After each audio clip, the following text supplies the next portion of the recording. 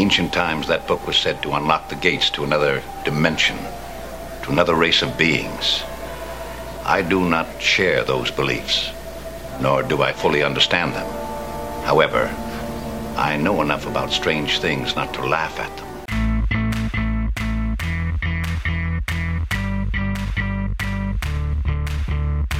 People of Dunwich are just like everyone else. They're just more honest about it.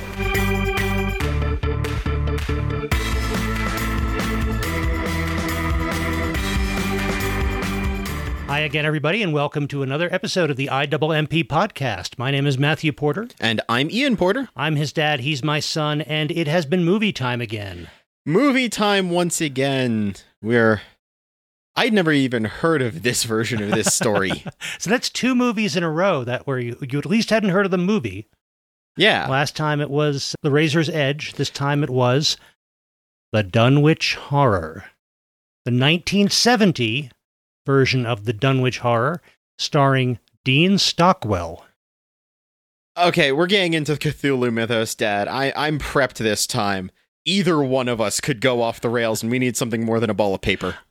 I don't plan to go in and talk too much about the story. Okay. But I will say, this is probably the original story is probably my second favorite Lovecraft story. My favorite by far is At the Mountains of Madness. And I still am hoping against hope for Guillermo del Toro to make a movie version of that. Oh, goodness. That would be amazing. But his story, The Dunwich Horror, is definitely in the running for my second favorite Lovecraft story. And I want to say up front about Lovecraft, yes, he was an awful racist person with a lot of horrible ideas and a lot of horrible ways to express them. Absolutely there, absolutely acknowledged. I don't know that I want to say more about that. I can acknowledge that about him without having to ignore the influence that he had on literature, especially in his genre. Unfortunately, that is the history. Death of the author in that sense. Yeah. Yeah. But this was a movie from 1970 based upon one of his most famous stories, The Dunwich Horror. Which is very well isolated. It's one of these, like, central to the larger mythos, especially the way pop culture has worked off of it, because of the pieces it adds. But on its own, it's actually a pretty self-contained story.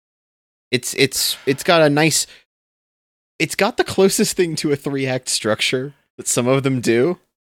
And that kind of fits interpretation like this very well. It does. It's a complete story in that sense. It doesn't need anything external. It was part of Lovecraft's effort to essentially create a fictional world in New England with Arkham and Miskatonic, and essentially make that available to himself and maybe other writers in his circle to set things in this strange county. But none of that has to be known or utilized to appreciate this story, because it is so complete in itself. And in some weird way, I feel like the same way that the story itself is attempting to introduce pieces that you can use elsewhere, this version of it is absolutely showing off effects and stylistic tropes that you can use in other stories elsewhere. Oh, no question about it. This is a stylistically similar to its source in that like, here's a buffet of concepts you can run with. Because my goodness, I have seen scenes of this movie pulled out into entire tension arcs of other stories. Oh, I bet you have. There's a reason I chose this for the end of May this year. Okay. And I chose it after our most recent viewing of Ghostbusters. Oh, wait. Oh, that is very much. This is the origin of some of those special effects, ain't it? The special effects, but also some of the tropes and the structure of the story. And the finale. Yeah, there are going to be spoilers for this story in this movie. The finale in the temple at the top of the steps where you're calling otherworldly beings down from the sky. I hadn't really considered the fact that Ghostbusters is kind of a buddy comedy walking into a Lovecraft mythos and challenging it to a bar fight, but it is. It really is. I love that. And I think the story owes a lot, and some of those specific set pieces. Now, this isn't the only movie ever to use that kind of set piece, but I think that they match up between this, not only the Dunwich Horror, but this version of the Dunwich Horror and Ghostbusters. They match up very, very closely. I would be shocked if Ivan Reitman and or some of his design crew and effects crew had not seen this movie and been well versed in it. And I don't mean to take anything away from Ghostbusters at all.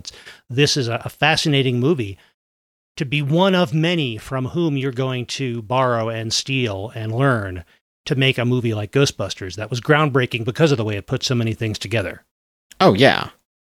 I'm trying to figure out where to start on this thing then, because I can look at the macro, but once I get into the actual breakdown of how this one tells the story, it's really choppy. It's choppy unless you kind of separate it out. And that tends to be how I think of it, is there are really two storylines that interweave at points. There is the Wilbur Whateley story with Dean Stockwell as Wilbur Whateley. My goodness, what a performance. And Sandra Dee as Nancy Wagner, the woman who falls into his clutches. Which is also really well acted. It is, yeah. I mean, for what that role was, I thought Dee did a good job with it. And then there is the Professor Armitage storyline with Ed Begley as Professor Armitage. And there is Donna Bacala as Elizabeth Hamilton, Nancy Wagner's friend. And they're like investigating the mystery partly to find out what has happened to Nancy. And those two are the ones that actually play the most protagonist kind of role. And I mean that as much in they wander into the right place and get to talk with the characters in that like RPG protagonist, like chat with all the NPCs way. And they've got the most Scooby-Doo door gag energy at times, but not as silly.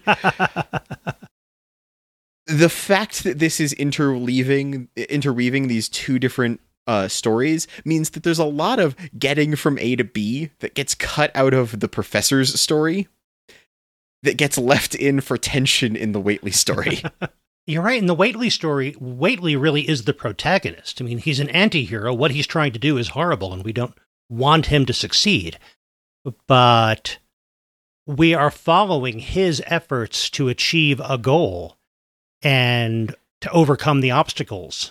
And as the audience, we are presented with information that he will have, not completely, but more information in line with what he has compared to with what Nancy has, which means that we're witnessing Nancy unaware of what we know is the danger. And that means that we become aligned with Whateley in terms of what we perceive in that world compared to her going through it. Meanwhile, with the professor, we're learning things at the same time they do, which means our information on that side lines up with them, and they may remain protagonists for us on that side. And the two things that cause these two storylines to connect to one another are, well, one is Nancy. Mm-hmm. Whateley needs Nancy for his diabolical plans, and Elizabeth and Professor Armitage want to save Nancy and find out what's going on. And the more they learn, the more they realize Nancy is in danger. The other thing that connects the two stories is the Necronomicon. Which is... okay, I'm going to divert into prop discussion here. They made it look more boring, and that's somehow more sinister. Every other thing I ever see depict the Necronomicon, it's this misshapen book with this frayed appearance that is just unsettling because it breaks design convention. Meanwhile, the prop for this is so much more a thick library book. And I'm like, getting a hit in the head with the Necronomicon almost looks like it would do as much damage as anything you could pull out of it, because it's just this big, heavy tome. but somehow making it generic is actually more terrifying. Oh, I like that. Any book in this library could have that kind of awful power. Exactly. Although this one, I think this might be on loan to the local university library because Professor Armitage is there as a visiting lecturer. But they just kind of have it in the middle of the library with, in a glass case with this cheaply printed label on the front of the case, the quote Necronomicon, unquote. Oh yeah, this was a librarian told the night before we need a display case. That display case doesn't even have like a hasp to lock it closed. No. It is just sitting there, held shut by gravity. This is not good preservation, and it bugs me. Now, some depictions of the Necronomicon, you would be able to trust the book to defend itself. Yeah. Not this one quite so much. No. But at the beginning of the movie, when Armitage is there at the university, he's been giving lectures, he's answering questions from students, a lot of students of the occult, apparently, or at least of the fringes of anthropology. This Wilbur Whately guy wants to borrow the book. He convinces Nancy and Elizabeth to let him borrow it and read it in the library for a while. And we get the impression that he's kind of got some hypnotic powers, both with his eyes and with these rings that he wears, and the very cool, spooky, soft-spoken way that Dean Stockwell plays this character. Absolutely. They also kind of really easily establish the fact that Elizabeth is not as easily swayed, but she's also kind of like really quickly fed up with Nancy having this very easy time just trusting this guy. There's this, why are you attracted to proto-goths with good confidence, Nancy? It's getting to be a problem. And kind of right off the bat. It's so interesting seeing Dean Stockwell in this because it's not the kind of role we tend to associate Dean Stockwell with.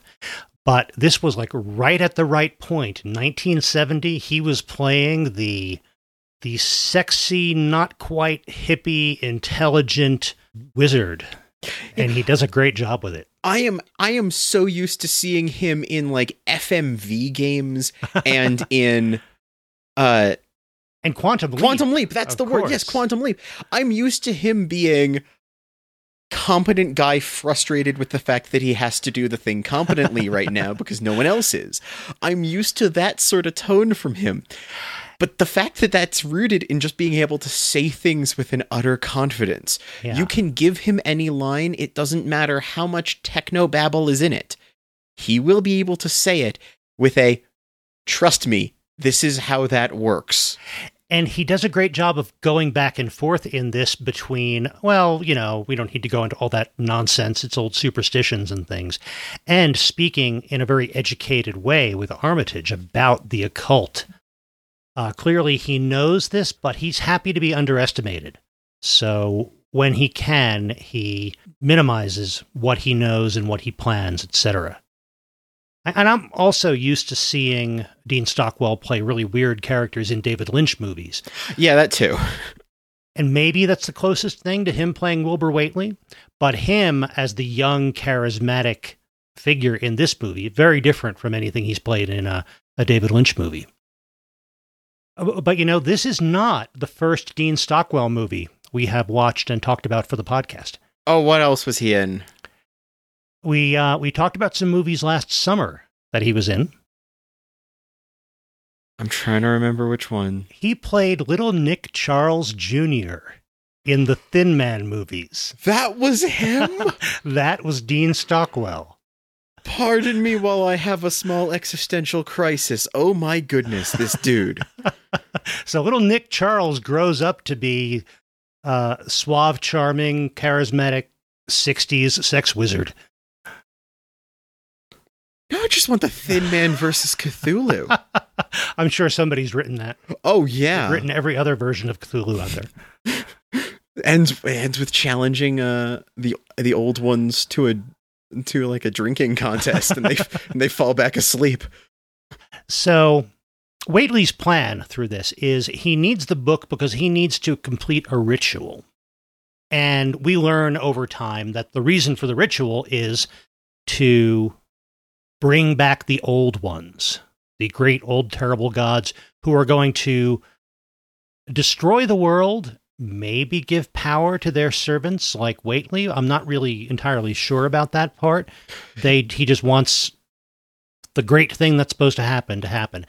And why he's so invested in this has to do with his lineage. Yeah, there's something very cosmic insurance fraud about the whole thing. Like, existence is here, but we're going to burn it down and cash in the insurance policy on it, and that'll somehow be good. It's like, wait, what? Okay. But yeah, he's already got connections, because the cold open to this entire movie is this really wild, what we learn later is origin story bit, I guess? Yep. But it's really just like immediately awkward in the right way. It's immediately unsettling. Yeah, it's a birth scene. It's a labor scene. And we learn later this is when Wilbur was born. But it's not normal, because it's got a bunch of strange ritually stuff added to it to some extent. And right. The doctor's pulled in, but the doctor's really confused about what's going on and what's happening. And yeah, the doctor who signed the paperwork really didn't attend the birth itself. That was done by other members of the Whately household and their people connected to them. And the doctor, and this is the kind of thing that Armitage learns, and therefore we learn throughout the course of that prong of the story. And that is that there were actually twins born, and one of them didn't survive, but Wilbur did. And of course, again, spoiler, the big reveal in the movie, both twins survived. Just that Wilbur took after his mother, who was human, and the other took after the father, which was not. yeah, the brother is very much, when we later see him, he is very much an interpretation pulled straight from Forbidden Planet. Very Forbidden Planet-ish, you're right. It's that monster from the id.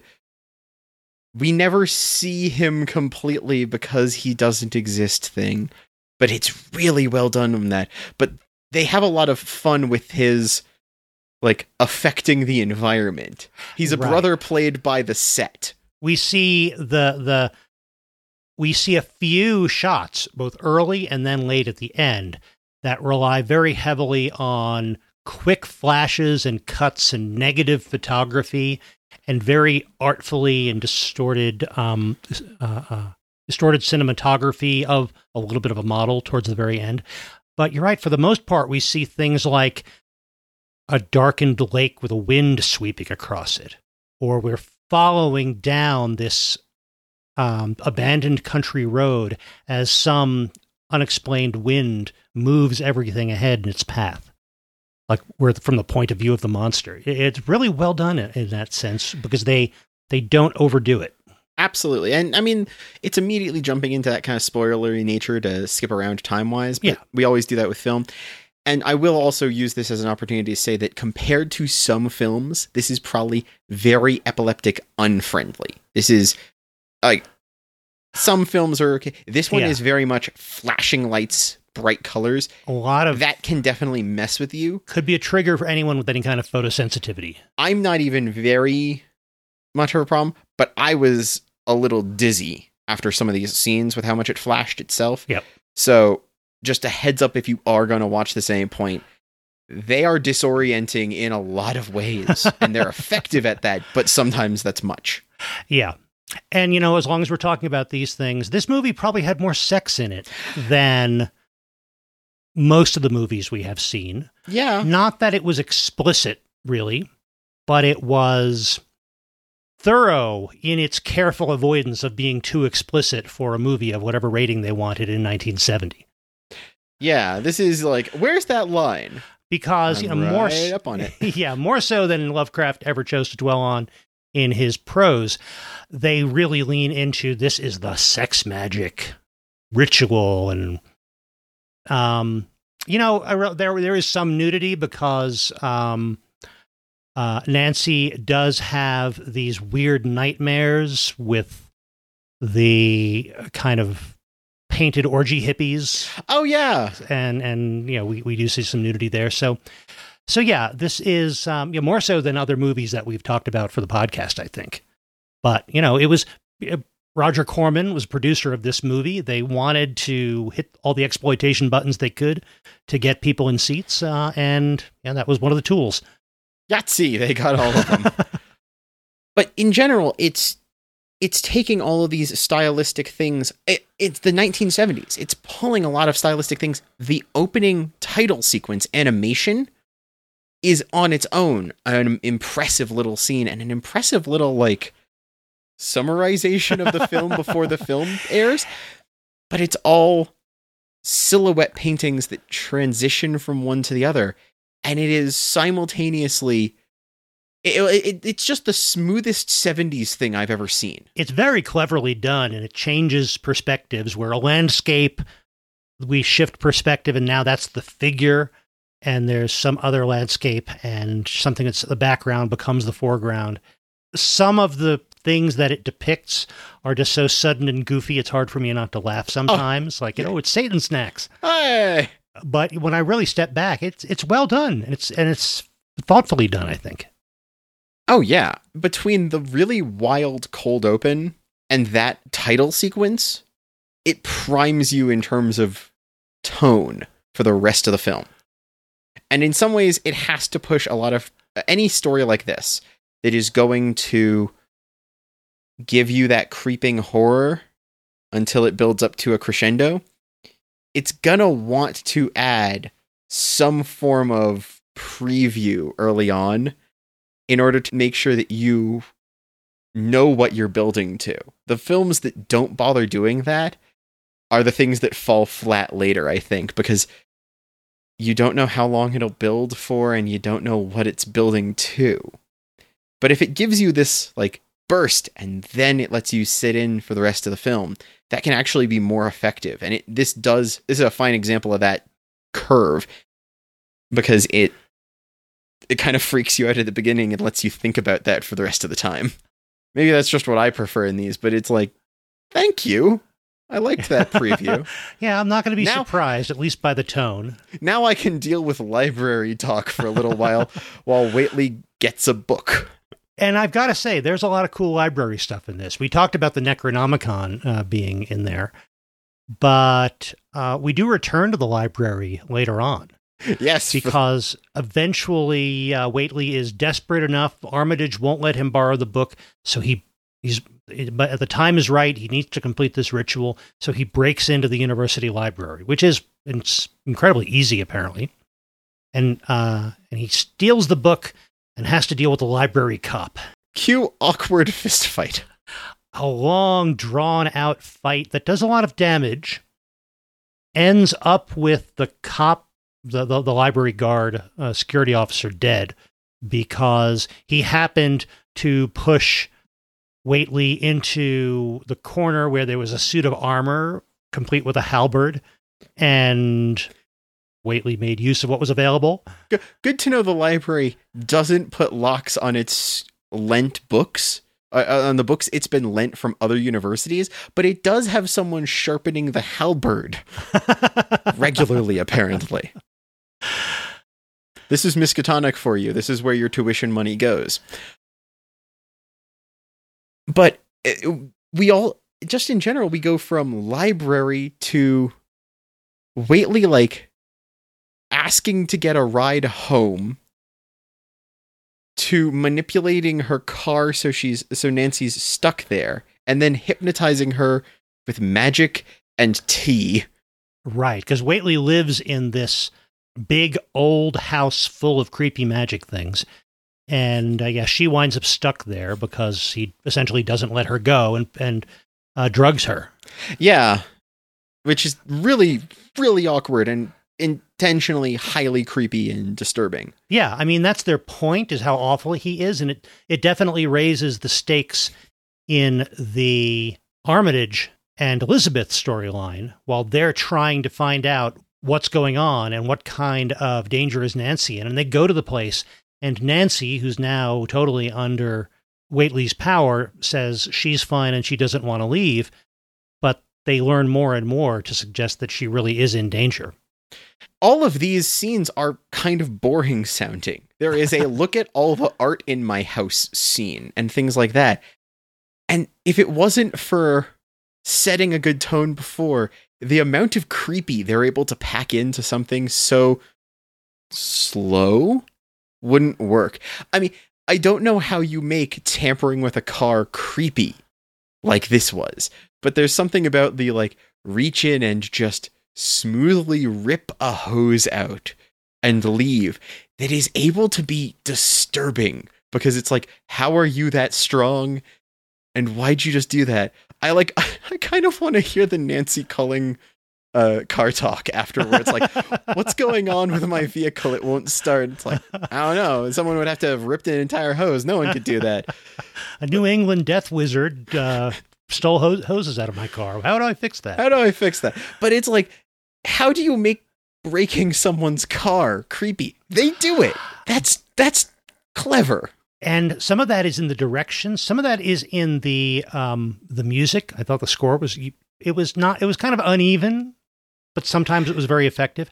But a lot of it is also down to Dean Stockwell's performance. Oh yeah, where he does everything so smooth, and he has this very confident and incredibly soft-spoken manner about him that almost everything he does seems hypnotic. And the exceptions are, there are some scenes when he is under pressure or he has gotten angry, and suddenly that falls away. And the contrast makes those scenes really powerful, because suddenly he's gone from smooth and charming to, I no longer know what to expect from this guy. That seems dangerous. He's twitchy. Yes. He is almost... I didn't think I'd make this comparison. There's something slightly Max Headroom about his disjointed twitchiness when he's under the pressure. I guess so, yeah. He's like jumping from thing to thing just a little, and there's this slight movement of like pivoting faster than he should. That's very clever, but it's yeah. It really makes you kind of uneasy. The smooth hypnotic Whately is brings unease in one way, and the sudden twitchy unpredictable Whately is frightening in a different way. Yeah, it's subtle, but it's just enough to bug you. And by contrast, I kind of like Ed Begley as Professor Armitage. Oh, yeah. Because he has this great combination of academic authority. He's used to teaching people, and he's used to people paying attention to what he says and recognizing him as an expert.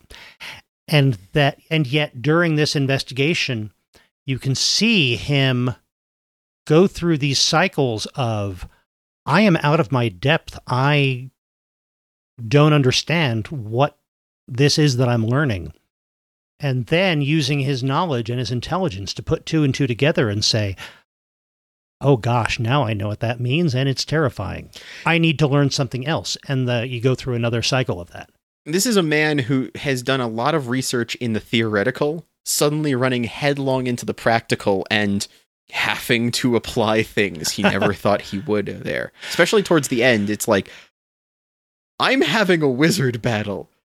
I know these words, but there's every time he says like counter words to make things not happen, there's this small like, am I about to have to do that? I guess so. Pause at the start of it. It's really good. I love that wizard battle at the end where Whately is trying to finish the ritual. He's got Sandra Dee spread out on the altar at the top of the cliffside. The cliffside where there's this old temple of his people. They're going to call the old ones.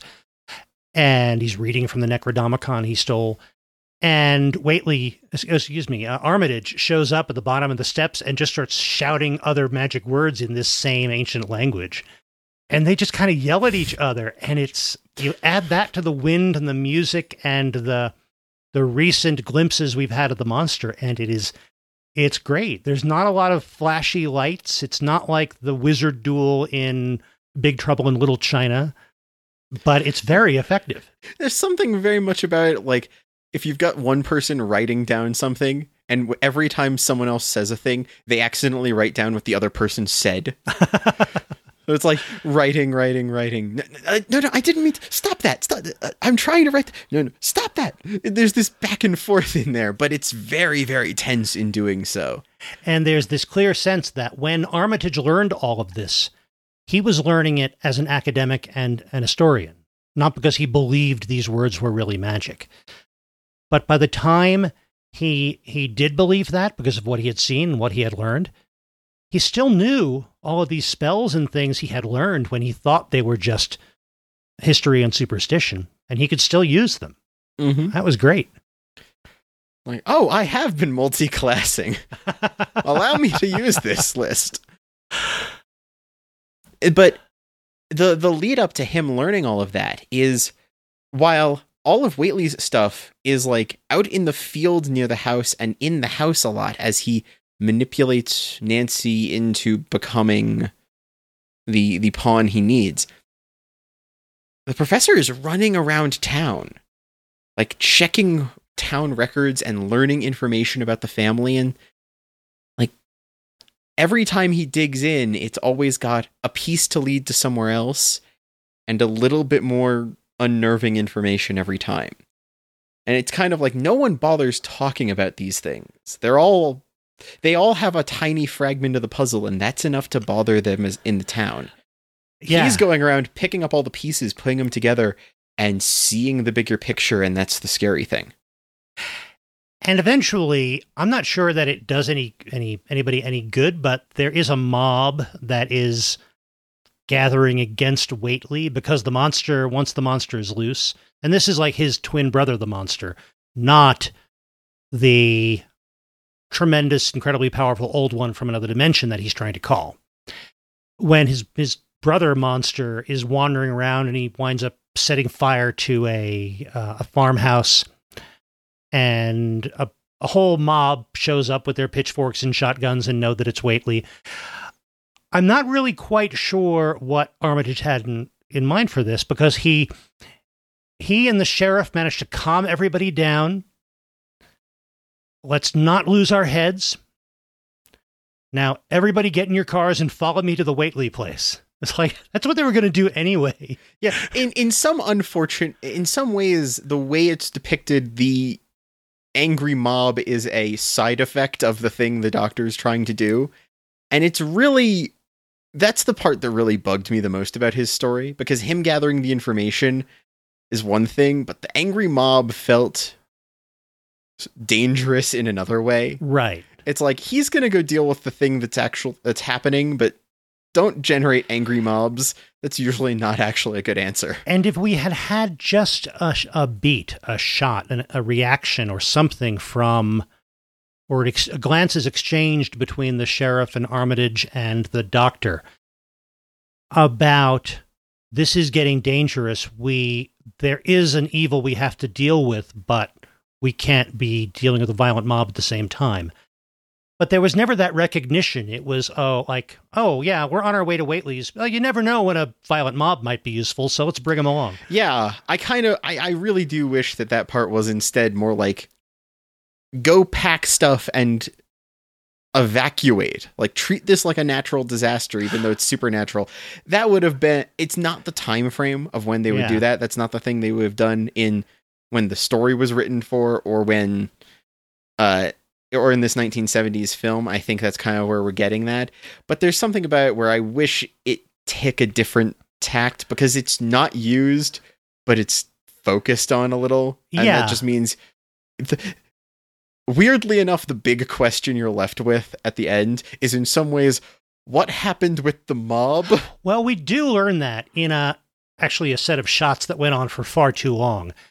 Monster Brother winds up kind of taking all of them out. I don't know if any of the mob survive, because we keep going back and forth to shots of lots of flashing lights and occasional negative photography, and then another member of the mob yells and falls over.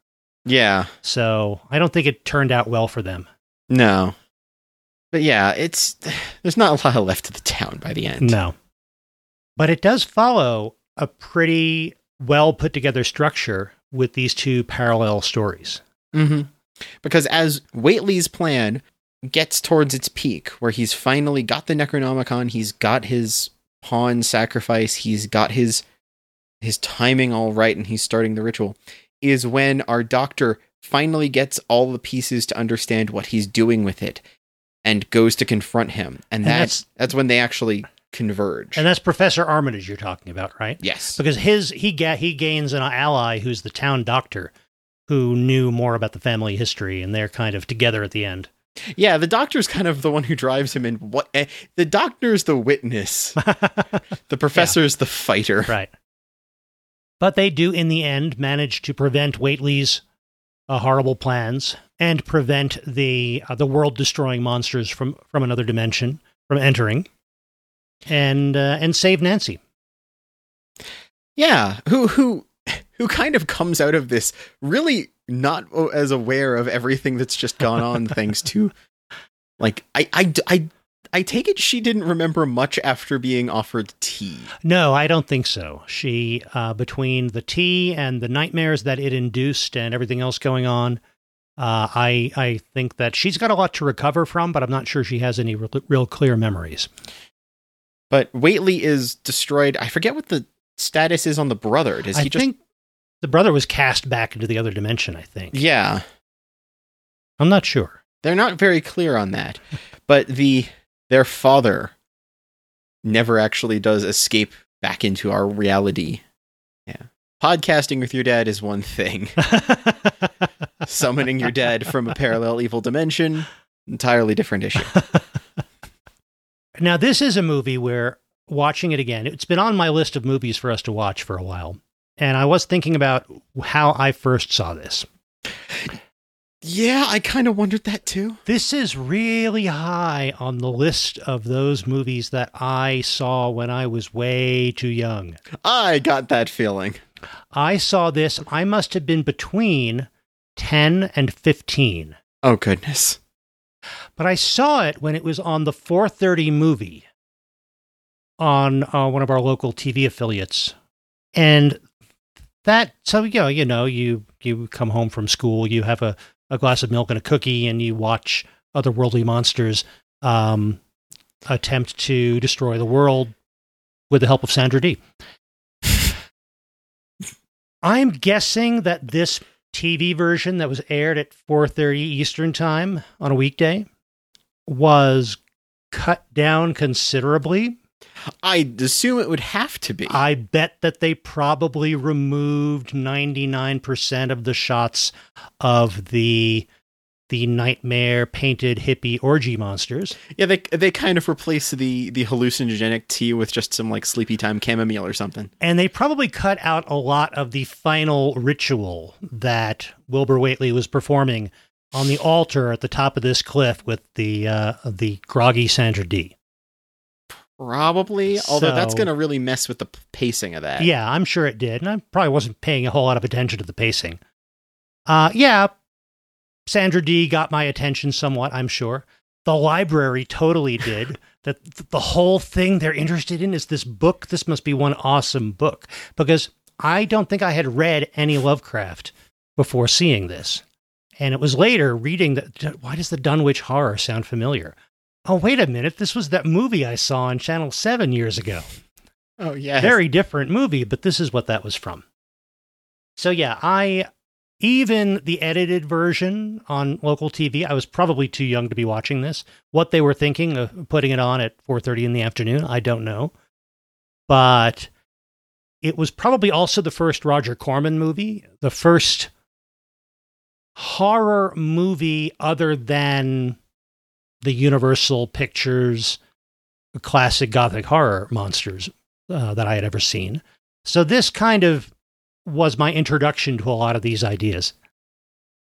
The fact that this is such a middle of the career Roger Corman, it's very telling, because I can see how all the shots are created in that style. I'm thinking of the other stuff I've seen of his, and it's not many things, but it definitely fits with what I know. And I might have to take it back. I may have seen some of Corman's Edgar Allan Poe adaptations before I saw this.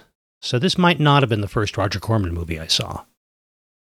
Yeah, I'm used to him more as a producer who influences a director than I am as him directly as a director, but it's still that same style. When he's producing, there's something to it. Yeah, he's very influential even when he's not in the director's seat. Mm-hmm. And he knew what kind of movies he set out to make. He knew what formula to apply. He knew where to get creative and where to give people what they expect. And what we get out of it this time was an odd Lovecraft adaptation, but one very much of its time. Yeah, it is extremely 70s because it is what it removes from the story of the novel. What it removes from that in terms of the scale of the monster, in terms of the pacing and such, by moving it to when it does and how it does, it condenses it for film in that sense. It makes it something that fits on the screen better, but it also infuses it with a lot of art style, a lot of tone that you'd see other films that are taking this same sort of occult styling. It's very much in line with Psychomania. Yeah. Some of that same kind of, here's the creepiness coming through, here's the spooky magics. It's got that same tone, and there's just kind of an era, and this is an example that really hits a lot of those notes very clearly. Being able to so creepily make the glass sculpture on a table show up in more than one scene.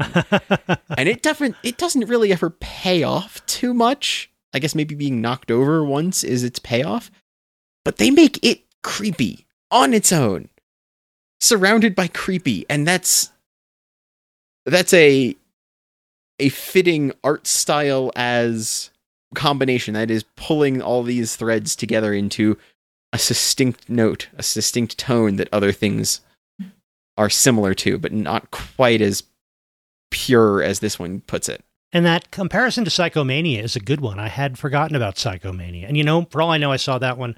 I might have seen that one before I saw this, so it's hard to keep track of when I saw these movies I should not have seen. But yeah, it's that combination of horror out of weirdness and very well put together style. And that's where, and I think we're safe now. We've talked about the movie enough. We can start to talk about some of the comparisons with the original story without you having to shoot anybody with the Nerf gun. The story, the monster brother is kind of more concrete, more physical. Yeah, he's roaming around the countryside, and people are following him with shotguns to no avail. And his absolute weirdness comes from Lovecraft's descriptions of him as this thing made of a million ropes with a million eyes. Very ropiness was, I know, part of the description. Something that was physical and yet not coherent, as if it wasn't entirely within our dimension. And that worked really, really well in prose.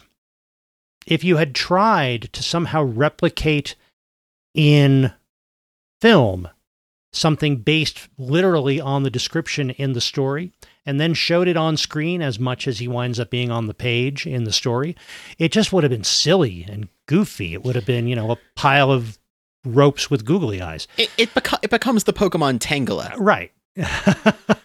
And that's why using prose, when Lovecraft was writing prose, made a lot of sense. Using these cinematic techniques in a movie and giving us only like 2 glimpses of what this monster is really like, and the rest done with suggestive photography.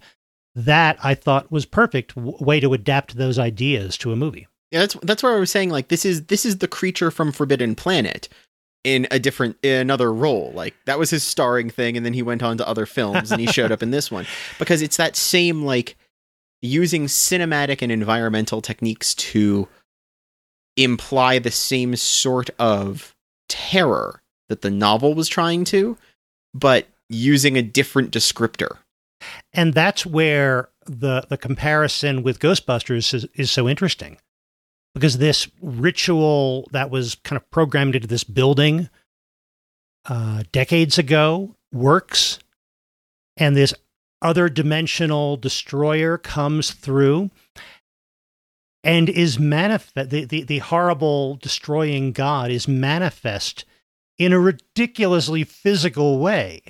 Not just because the thing they're manifest as is physical, is ridiculous. But the fact that it's a thing that can walk down Fifth Avenue is just like, why is it even walking if it's this super powerful thing from another dimension? Yeah. In many...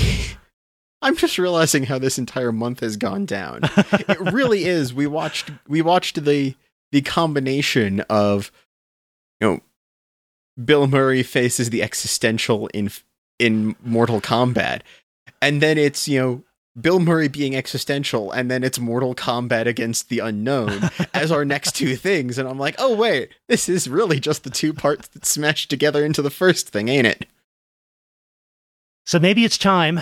Maybe it's time to address our usual questions. Screen or no screen? I'm saying no screen. This was fun. It was interesting. And I think that this is a great example of various techniques and styles. But it was just too awkward at various points. And it was just unpleasant in ways that I feel like I want to take on clips of this for like analysis in film study, but I don't feel like I need to sit through the film any other time to get that story again. So I'm not going to suggest that you have to. If you need to like see a great opening, watch a clip of the opening. If you want to see an interesting supernatural fight, watch a clip of the ending, but you don't have to sit through the whole thing. And I'm saying no screen for that. Yeah, I think this is going to be one of the rare movies where we both say no screen. And here I am having shown this to you, and I think it was worth us seeing for the podcast and talking about, but I'm not going to recommend to anybody else that they see this movie. I don't think it was it was not a good movie. And and it's a worse movie now. Yeah. Because I don't mind old movies, but all of the particular ways in which this movie is dated are the worst ways in which a movie can be dated. Yes, this is... It decided to scrub some elements of Lovecraft out of its narrative, and there's definitely plenty of awkward things about Lovecraft, but it replaced those with things that just didn't age well either. Right. So, yeah, I would say no screen. No screen. There's no need to watch this. There are plenty of other better movies to watch. Better Roger Corman movies to watch if you like his style. Yeah. Better things where he takes the same stuff he practiced here and he uses it elsewhere. Yep. So the question then becomes revive, reboot, or rest in peace, which is interesting always when we're doing an adaptation. It is always a challenge there. So I think we've got some flexibility. So I guess we're talking about a Corman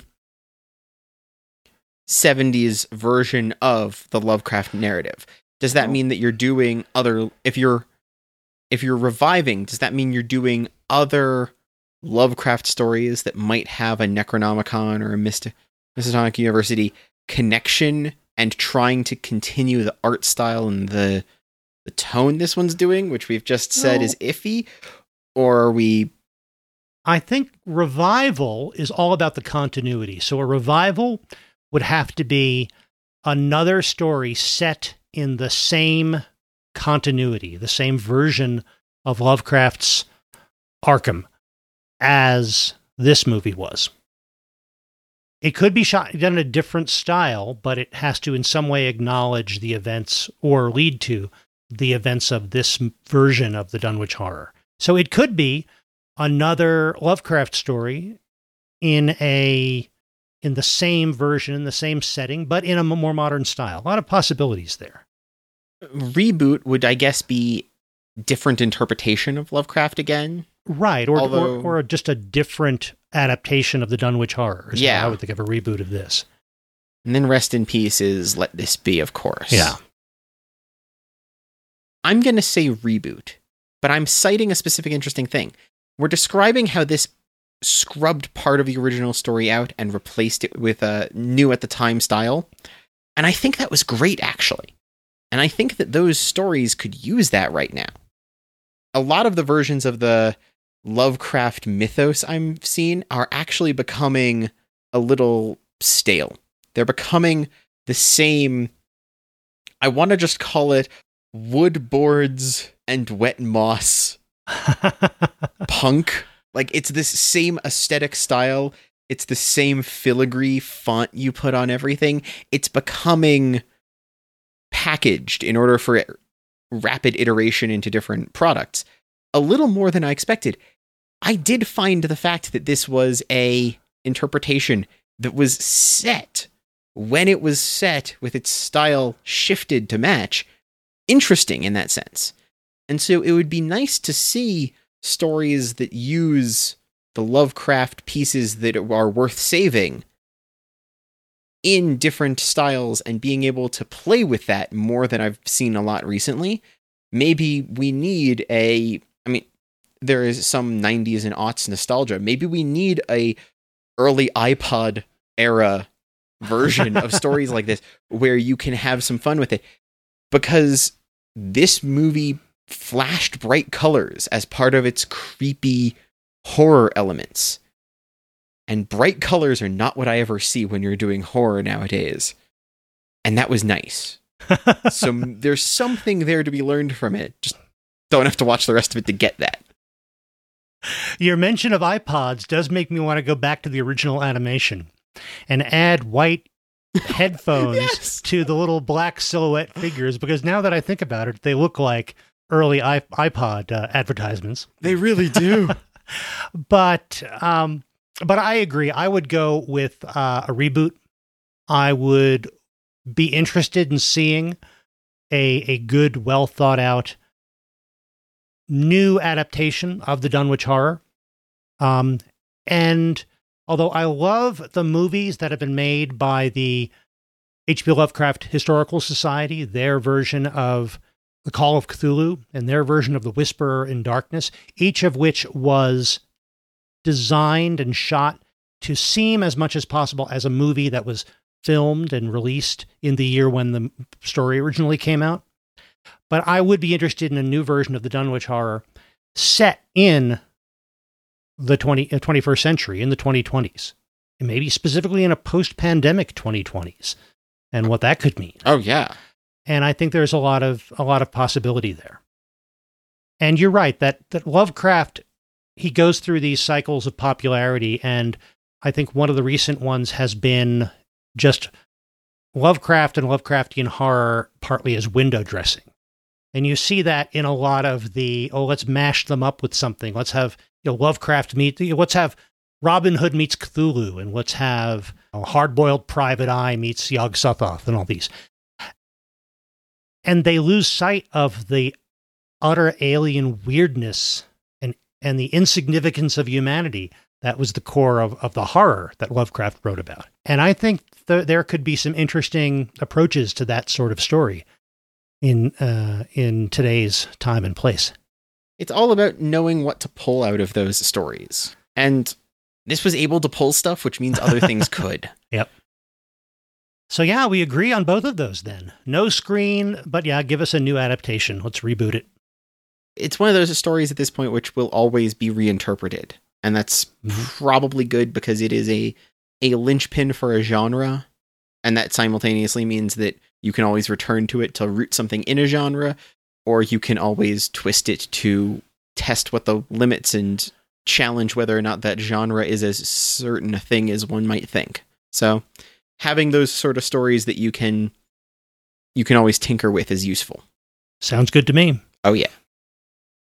So thanks very much, everyone, for listening. Thank you very much for downloading. We really appreciate it. And we will be back in a couple of weeks with more tales of media from the distant 20th century. Ooh. In the meantime, Dad, where can they find you online? You can find me at the website bymatthewporter.com, and that'll have links to other things like Twitter. I'm also at bymatthewporter on Twitter, or at bymatthewporter on Twitch. And I think I've actually got a Clubhouse account now where I'm also bymatthewporter, though I haven't used it yet. Yeah. We'll see what happens there. So yeah, most places you'll find me under that name. Ian, where can people find you? I can be found on Twitter as Item Crafting, on Twitch as Item Crafting Live, and on YouTube as Item Crafting. And you can find the podcast at immproject.com. You can also find us on Twitter at immpcast. But if you do go to that website, immproject.com, that's where you'll find links to all of our back episodes. And you'll also find a link to our Discord and to our contact page. We'd love to hear from you there or on Twitter. Let us know what you think of H.P. Lovecraft adaptations, any ones that you like in particular, any stories you would like to see adapted for the modern day. And you'll also find a link on that website to our shop if you like T-shirts, coffee mugs, other fun things. Do you care about Phobos? If you don't, we have a T-shirt and a coffee mug for you. Exactly.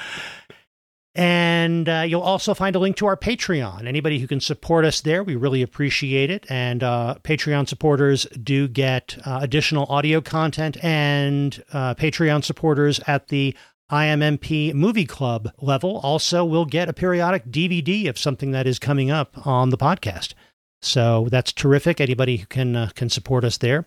If you can't, that's awesome. We still hope you'll download and tell your friends about our podcast. And also, if you can go on iTunes and give us a rating or a review, that always helps as well. So thanks again. We really appreciate you listening. We really look forward to being back in a couple of weeks. And in the meantime, go find something new to watch.